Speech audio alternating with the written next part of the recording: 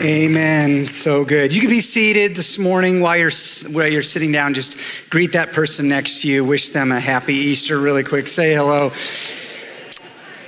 And I'll invite you to pull out your Bible this morning if you would. If you don't have a Bible, and you can pull out a device, we'll also have the scriptures on the screen. But open with me this morning to John chapter 3. That's where we're going to go this morning. I also want to just say that we have a video venue room open and there's more space in there. So if at some point you're feeling uncomfortable with how crowded it is in here, you're welcome to head down there. There's a little more space. Here's what's happening. This weekend around our church, our theme for our Easter weekend has been the theme, Love Came Down. And here's what we've been doing. We've been pointing out the connection between the central elements of the gospel message. So the suffering of Christ, the sacrificial death of Christ, the burial of Christ. We've been pointing out the connection between those things and the love of God. So if you were with us on Good Friday, and I hope many of you were, if not, you can go back and watch that online. It was a beautiful service.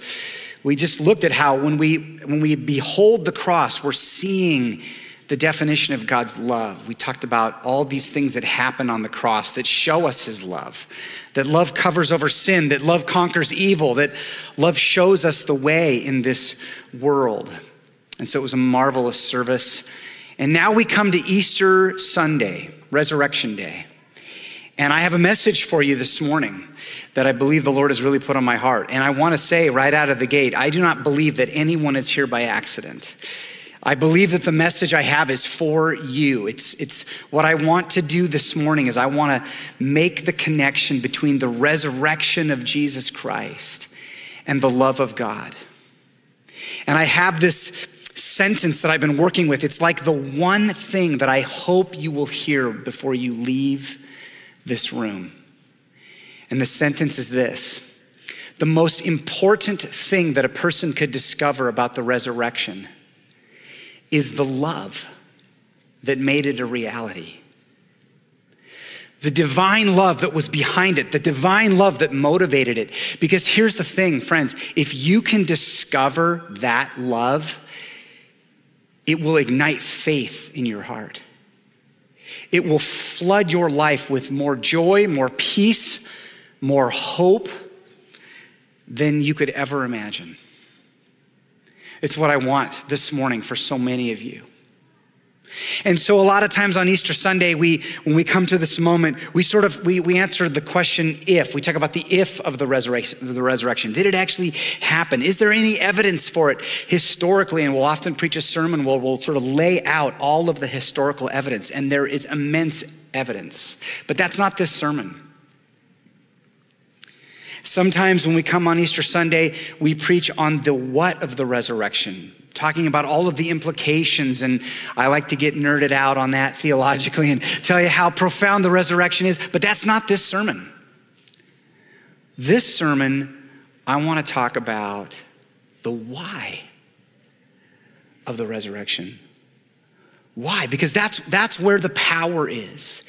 If you can discover why, it can change your life. And let me tell you something, friends. It's about God's love. And so to do that today, I get to go to arguably the most famous verse in the entire Bible. And many of you know where I'm already going. John chapter 3, verse 16. Will you turn there? This is the most memorized verse, the most preached verse, the most famous verse. It's an incredible verse, and I just want to read it over you. I want to savor it with you. I'm going to leave it up there for a while so that you can just let it soak your heart. Here is what John 3:16 says: "For God so loved the world that he gave his only Son, that whoever believes in him should not perish, but have eternal life." It's marvelous. There's a reason why this verse is so cherished by Christians all around the world. I cannot tell you how many Christians I have talked to who told me it was when I read that verse that faith got ignited in my heart and I became a Christian. It's masterful, it's eloquent. It's been said that in this one sentence, we get the greatest subject ever, God, the greatest love ever, the greatest gift ever, the Son. and the greatest rescue ever. Or as Max Lucado once put it, John 3:16 is a 26-word parade of hope, beginning with God, ending with life, and urging us to do the same. Brief enough to write on a napkin or memorize in a moment, yet solid enough to weather 2,000 years of storms and questions. If you know nothing of the Bible, start here. If you know everything about the Bible, return here, because we all need the reminder. Astounding. The most preached verse ever. And you know what I realized this week? I have never, in 20 plus years of ministry, preached a sermon devoted to this verse. That is a travesty. Shame on me. Okay, that stops today, by the way. It's the most familiar verse to people outside of the church. And yet, did you know that on January 8th, 2009, over 94 million Americans Googled John 3:16 to find out what it says? Did you know this? You know this story? This is the story of Tim Tebow, the famous quarterback for the Florida Gators, who also is a devout follower of Jesus. And in his junior year, the year leading up to his national championship, he decided that when he did his kind of eye blacks, which is when the football players will put sort of a black line under their cheeks so they can see better. And a lot of times they'll write something in, they'll write the name of their mom or their zip code or something like that. And Tim Tebow said, I'm gonna write something that matters to me. So he put Philippians 4:13 on there for most of the season, which is, I can do all things through Christ who gives me strength. And you know what happened? The Gators started winning. And Gator Nation got really superstitious about it, and they were selling Philippians 4:13. So Tim Tebow said, okay, we're coming to the national championship game. I gotta change things up. I gotta put something on there that really matters. I wanna get to the heart of my Christian faith. And he put John 3:16 on his eye blacks. And he walked out onto national television. And you know what happened? 94 million Americans Googled John 3:16 to see what it says. Isn't that incredible? Amazing. So it's obviously not famous enough. We have to make it a little more famous, all right? It's the most memorized verse by Christians, and yet, I promise you, if I polled the average group of Christians and said, what is the immediate context of this verse? Very few of them would know what it is. And yet, it's the context that makes the verse pop with power and glory. So it's the context I'm going to take you to this morning. But first, can I just show you what's happening here? In the logic of Scripture, just look at the verse for a moment. In the logic of Scripture, the entrance of Jesus Christ into our world is grounded in the love of God. That's the connection. When John says that God gave his only son, he's talking about the basic elements of the gospel message. Christ crucified and Christ risen. And John is saying all of that can be traced back to one ultimate origin: God's love. And friends, do you realize how important this is? Did you know that we're living in a time where there has never been more confusion about how to define love? Never.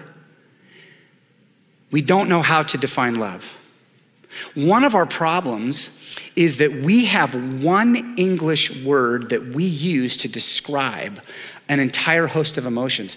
The Greeks, in Koine Greek, they had almost 12 words that all get translated into the English word love. Isn't that interesting? But we use one word to describe all. I've been known to say, I love Jesus Christ with all of my heart. I love my wife, Kathy. I love German soccer, and I do, okay? And I love Golden Graham cereal, and who doesn't? It's obvious, right? But surely I'm describing different emotions there. The difference between my love for cold cereal and my love for my bride or my Savior. So we have a problem. And even with that one word love, we don't agree on how to define it. So over the years, I've collected all kinds of quotes out there, and there's a lot of them about people taking a stab at love. Some of them are eloquent, some of them are philosophical, some of them are just downright hilarious Can I share a couple of these with you this morning? I love these. Okay, here's one. Love is like oxygen. If you get too much, you get high. If you don't get enough, you die. And it's also highly flammable. I like that. Put that, frame that, okay? Love is when you give him the last piece of bacon. Amen. Okay. Love at first sight is often remedied by the second look. Remember that? Love is nature's way of tricking humans into procreating. That's very pragmatic, very scientific, okay? And then I like this. Love is when you throw your beloved daughter off a cliff to obtain the soul stone, okay? Marvel comic fans out there, there you go. You cannot buy love, but you can pay heavily for it. Amen. Okay, I'll be here all week. But here's the real question. How does God define love? I mean, that's the only thing that matters. And you know what John 3:16 tells us? God defines love not with words, not with a proposition, not with a pithy sentence. God defines love with a person. The perfect person. And if you could discover it, it would ignite faith in your life. There's two things in this verse that John wants us to know about God's love. And I'd love it if you wrote these down, because I would love for you to think about these after you leave. Two aspects of the love of God that we need to know about. The first aspect is the intensity of it. And the second aspect is the cost of it. And I just want to talk about those for a few moments with you, and then we'll worship some more. So the intensity. Look, John, he does not say, God kind of loved the world. I mean, he was reluctant.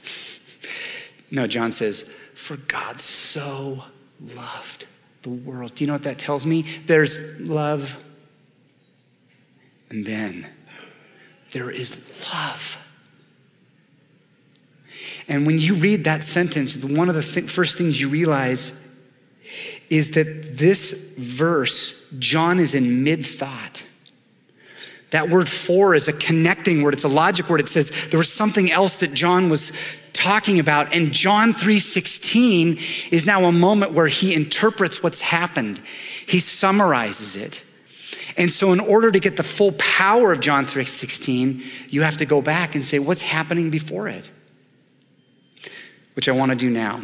So if you have a Bible, we're going to spend some time with verses 14 and 15. Before I put them up, let me just say what's happening is that Jesus is having a conversation with a man named Nicodemus. And some of you, if you've been around the church, you know the story. Nicodemus has come at night. He's come under the cover of darkness. So he's a leader who apparently is worried about his reputation. He does not want to be seen with Jesus. So he comes at night. They're having a conversation. They're talking about salvation. And Jesus uses a metaphor for salvation that he calls the new birth, being born again. And Nicodemus cannot understand, and he wonders, what do you mean? Does a person go back into his mother's womb to be born a second time? And Jesus, in frustration, says, how, Nicodemus, how as a Pharisee, as a religious leader, can you not understand this? But Jesus doesn't give up. He says, okay, I'm going to come at this from a different direction. And here's what he says. John 3. Verse 14. Okay, now before I read this, I just need to warn you. What I'm about to read is extremely odd. Striking. Like shocking. Because Jesus is about to compare himself to a snake. Okay? This is a very risky move. This would have been very odd for a Jewish person to hear this. And we know that Jesus could have gone into all kinds of other comparisons in the Old Testament to prove his point, but for some reason he goes to this one, and the reader should be thinking, Jesus, what are you doing here? So here's what he says. Now, as Moses lifted up the serpent in the wilderness, so must the Son of Man be lifted up, that whoever believes in him may have eternal life. And that's the moment where the quotes of Jesus, and now John takes over in verse 16, and John says, okay, now, for God so loved the world that he gave his one. John says, that is what you needed to hear to understand the love of God. And the reader is thinking, Jesus, you just compared yourself to a snake. I mean, that's a risky move. So what's happening? What I'm going to do is I'm going to share with you a couple things that I think will be helpful. Here's the first thing you need to know. This is an Old Testament reference that Nicodemus would have immediately recognized. He knew this story. He would have immediately remembered, and he would have remembered every detail. And not only that, this moment when Jesus makes this comparison, as Moses lifted up the serpent in the wilderness, so must the Son of Man be lifted up. So Jesus is saying, I'm the serpent. Nicodemus would have immediately said, okay, I totally get it. And not only that, it probably would have impacted him. And you know what? It did impact him, because we know by the end of John's gospel that Nicodemus becomes a follower, a worshiper of Jesus. So whatever's happening in this, Jesus knows how to get through. Nicodemus knew this story, and here's the story. And you can go back later today and read it. Numbers chapter 21. The people of Israel are wandering in the wilderness, and a plague of serpents enters the camp and begins biting the people. It's this really odd, graphic story. They had been complaining, they had been sinful, they had been disobedient, and so God allows a plague of serpents into the camp in punishment for sin. And the people are suffering, and they cry out to Moses, and they say, Moses, intercede, cry out to God, pray for us, for God to deliver us. And Moses says, okay. And he prays. And I'll just read the 2 verses in Numbers 21 that will help you the most. Here's what happened. The Lord said to Moses, here's what I want you to do. Make a fiery serpent, set it on a pole, and everyone who is bitten, when he sees it, shall live. So Moses made a bronze serpent, set it on a pole, and if a serpent bit anyone, he would look at the bronze serpent and live. And it's this scandalous display of God's mercy, because the people, if we could have been there, we wouldn't. The people were so, the sin, the horror, their ungratefulness, it was unreal. And yet in a display of God's love and mercy, he provides a remedy. But notice something. The remedy is a symbol of the very thing that's plaguing them. A bronze serpent. And in the New Testament, the cross is a symbol of the very thing that is plaguing our world. Sin and evil and death. So in the Old Testament, we have a symbol of God's punishment over sin and evil. And in the New Testament, we have a symbol of God's punishment over sin and evil. But that symbol, in that moment in the New Testament, God does not punish the people who are sinners. He punishes an innocent sin bearer in a display of love and mercy that should take our breath away. And it did take Nicodemus's breath away. He couldn't believe it. Here's the second thing you need to know. The only thing that the children of Israel had to do in the wilderness was look at it. That's all they had to do. So Moses didn't say, okay, look at it, and then take a couple of aspirin and call me in the morning, you know. He didn't say, look at it, rub some snake oil on the bite. No. He says, the only thing you have to do to be healed is look. Does that sound absurd? It should. It sounded absurd to them. They thought, are you kidding? Now, what's happening here? Here's what's happening. God is triggering faith, belief. He triggered belief in a promise because there's no natural reason, no logical reason why looking at a bronze serpent could heal a person from snake poison. That does not make sense logically. So the people of Israel had a decision to make. I'm either going to trust God in this moment in his promise, or I'm not. I'm going to come back to this in a moment. I'm going to come back to this. I want to just put that little pebble in your shoe and just have you sit with that for a minute, and I'm going to finish with that again. Here's the last thing you need to know. This phrase in verse 15, which maybe we can put back up there, this phrase lifted up. When it says, as Moses lifted up in 14, the serpent in the wilderness, so the Son of Man must be lifted up. That phrase, okay, is not speaking only or even primarily about the cross. That little phrase is actually about the resurrection. It's a Greek word that literally means to lift someone up to an exalted place. Anytime you would use that word to lift someone up, it means you were lifting them up to a place of glory and honor where they could be seen and revered. And every person hearing Jesus in that moment would think of that meaning. The Son of Man must be lifted up. But here's the thing.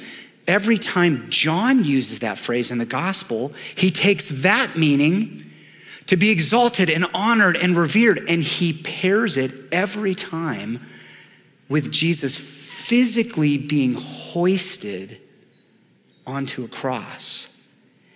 And John says, in the economy of God, those two things are the same. Being exalted and the Son of God being lifted onto a cross.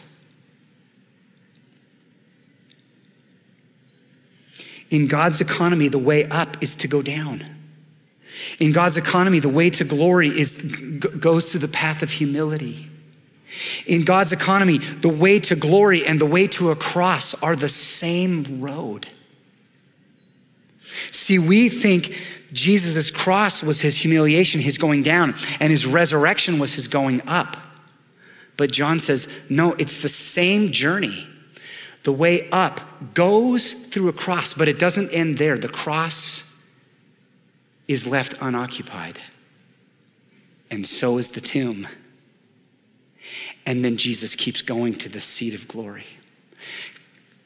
My friends, can I tell you something? An occupied cross does not show us anything about the love of God if it's still occupied. An occupied tomb does not have the power to save. What saves is an empty cross. What saves is an empty tomb. What saves is Christ traveling through the cross, off the cross, out of the tomb in glory and seated at the right hand of the Father. And John says, if you behold that in faith, it has the power to ignite joy and hope and new birth. The intensity of his love. But then one more, and this will just take a moment. I want to talk to you about the cost of his love. And I don't have to take long with this because you already get this. John 3:16, the Father, look what the Father gave. What did he give? He gave his very best. For God so loved the world that he gave his only Son. Now, some of you were raised with a different translation of that. Does this sound familiar to some of you? For God so loved the world that he gave his only begotten Son. You were raised with that. Sometimes it comes through begotten, New King James. Sometimes it comes through only. Neither of those are actually the perfect translation. It's a hard word to translate, monogenes. It means, here's what it ultimately means. It means something like this. Something that is one of a kind. Totally unique.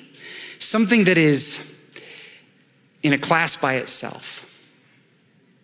This is what God gave. It's kind of like when an artist finishes a masterpiece and the artist signs their name by etching it into the canvas. And when you can see that etching on a painting, do you know what you know immediately? This painting is one of a kind. There is not another one on the planet.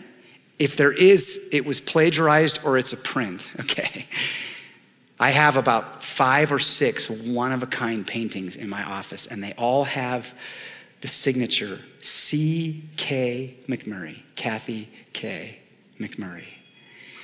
Because what happens is I walk past her when she's painting and I see this masterpiece and I say, Kathy, can I have that artwork? And she'll often say, absolutely not. So then what I do is I badger her for months and I please, and then finally she gives it to me. And that's how much I know she loves me, okay? But here's the problem. This is where this analogy breaks down, because unlike Jesus, there are other paintings in the world. But there's nothing in our world even remotely like Jesus. My friends, he is in a class all by himself. And this is how you can know God loves the world. And this is how you can know God loves you. He gave his totally unique, one of a kind, eternally beloved, original Son to be lifted up in our place, to take our sin, to be laid in a tomb. He walked out in victory, now seated at the right hand of the Father. And here's the most astounding thing about it, and I'll end here. Here's the crazy thing. In the wilderness, the only thing that the people had to do was look. That's all they had to do. That's the only thing they contributed. God did the rest. And John 3:16 says, here's the only thing you have to do. Believe. Just behold. Jesus on a cross? Yes, but not still there, an unoccupied cross. Jesus in a tomb? Absolutely. He died a physical death, but he's not there anymore. He walked out in victory. Behold, an empty cross, an empty tomb, and Christ seated in the throne of glory. And I promise you, the moment you believe that, your life will never be the same. It will transform your life from this day forward for the good. How I hope you'll consider it this morning. I'm going to invite the worship team to come, and I'm going to say a prayer about that. I'm going to give you an opportunity to pray like that. And so will you bow your heads with me as the worship team comes? And I'd like to say a prayer. Lord, how we thank you for Jesus, one of a kind. There's no one else like him, fully human, fully divine, Savior, Messiah, and Lord. For so many of us, Father, we have looked to Jesus with faith in our hearts, and it has changed us. New birth, new eternal life. But I am aware, Lord, there are some, perhaps many this morning here who this is their first time hearing about Jesus, or perhaps they've heard before, but something has kept them away. Something has kept them reluctant in realizing this is making sense. And so if that's you, and if this moment feels like a moment where belief is erupting in your heart, here's what you do. It's a very simple prayer that you pray. I will pray it, and you can pray along with me in the quiet of your heart. It goes like this. Lord, I believe. I believe what I'm hearing about Jesus. I believe John 3:16, that you love this world perfectly, intensely, and it cost you everything. I believe that Jesus died in my place for my sin. I believe he rose again. I believe he's Savior and Lord. I believe he's risen King. And I put my hope in Christ today. Thank you, Lord. We thank you for Jesus. We thank you for the life that we have in him. And it's our great joy to worship King Jesus this morning, and we pray it together in his name. Everyone said, amen.